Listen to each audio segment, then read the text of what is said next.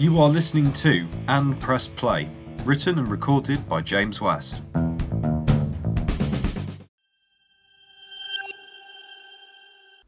Hello, and welcome back to And Press Play. Today I'm going to be reviewing the song You Do or You Don't by Lindsey Buckingham, taken from his 1992 album Out of the Cradle. Out of the Cradle is in my top 5 albums. It's amazing. It's got lots of sonic twists, it's got lots of great singing and some wonderful guitar work. But it was an album with an incredibly long gestation period. It took approximately 5 years to make. It was recorded amongst the tumultuous exit that Lindsey Buckingham made from Fleetwood Mac on the eve of their worldwide tour for Tango in the Night. And it deals with a lot of these emotions that he had. I think he had a death as well in his family at the same time. And this album is really a way of working through those emotions of both his personal circumstances and his departure from Fleetwood Mac. Now, You Do or You Don't really kind of encapsulates this album's themes in a nutshell for me, and it's one of my favourite songs on the album.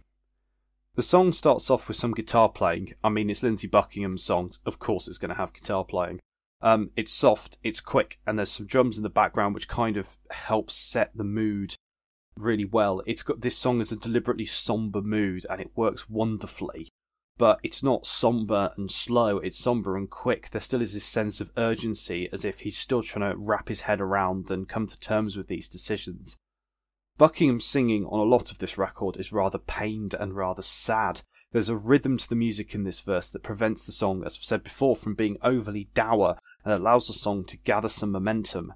Lyrically, this entire song, as I've said, is to do about his feelings with leaving Fleetwood Mac. We start with, living in exile ain't the way to go, it's just another way of dying. I like this couplet. It shows a sense of growth in the singer, as if he is realising his current state of affairs isn't very healthy and that he needs to do something about it. The chorus is heavy on the drums and the synths, and it helps to create this sense of urgency for him to make a decision on whether to leave his situation or stay in it. It's further emphasised by his lyrics, with each line presenting two different options, one a brave option and one more cowardly.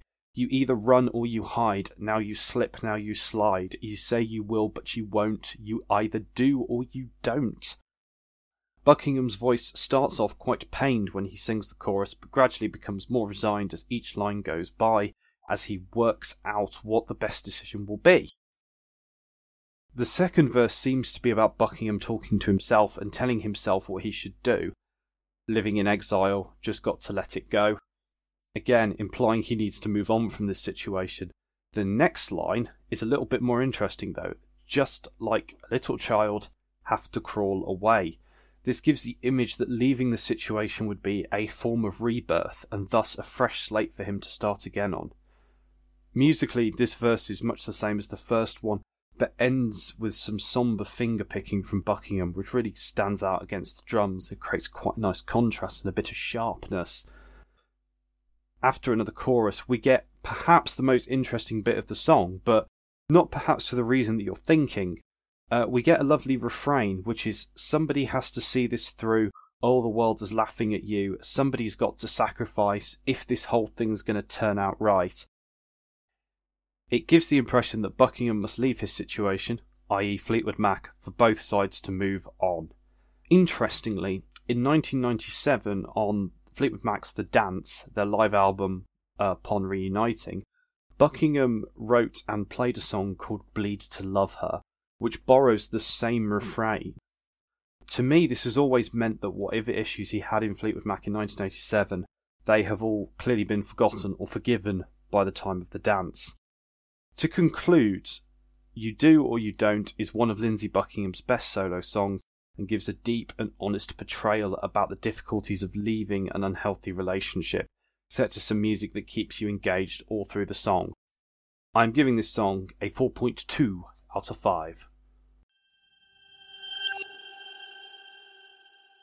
Hope you enjoyed this episode, and I'll see you next time.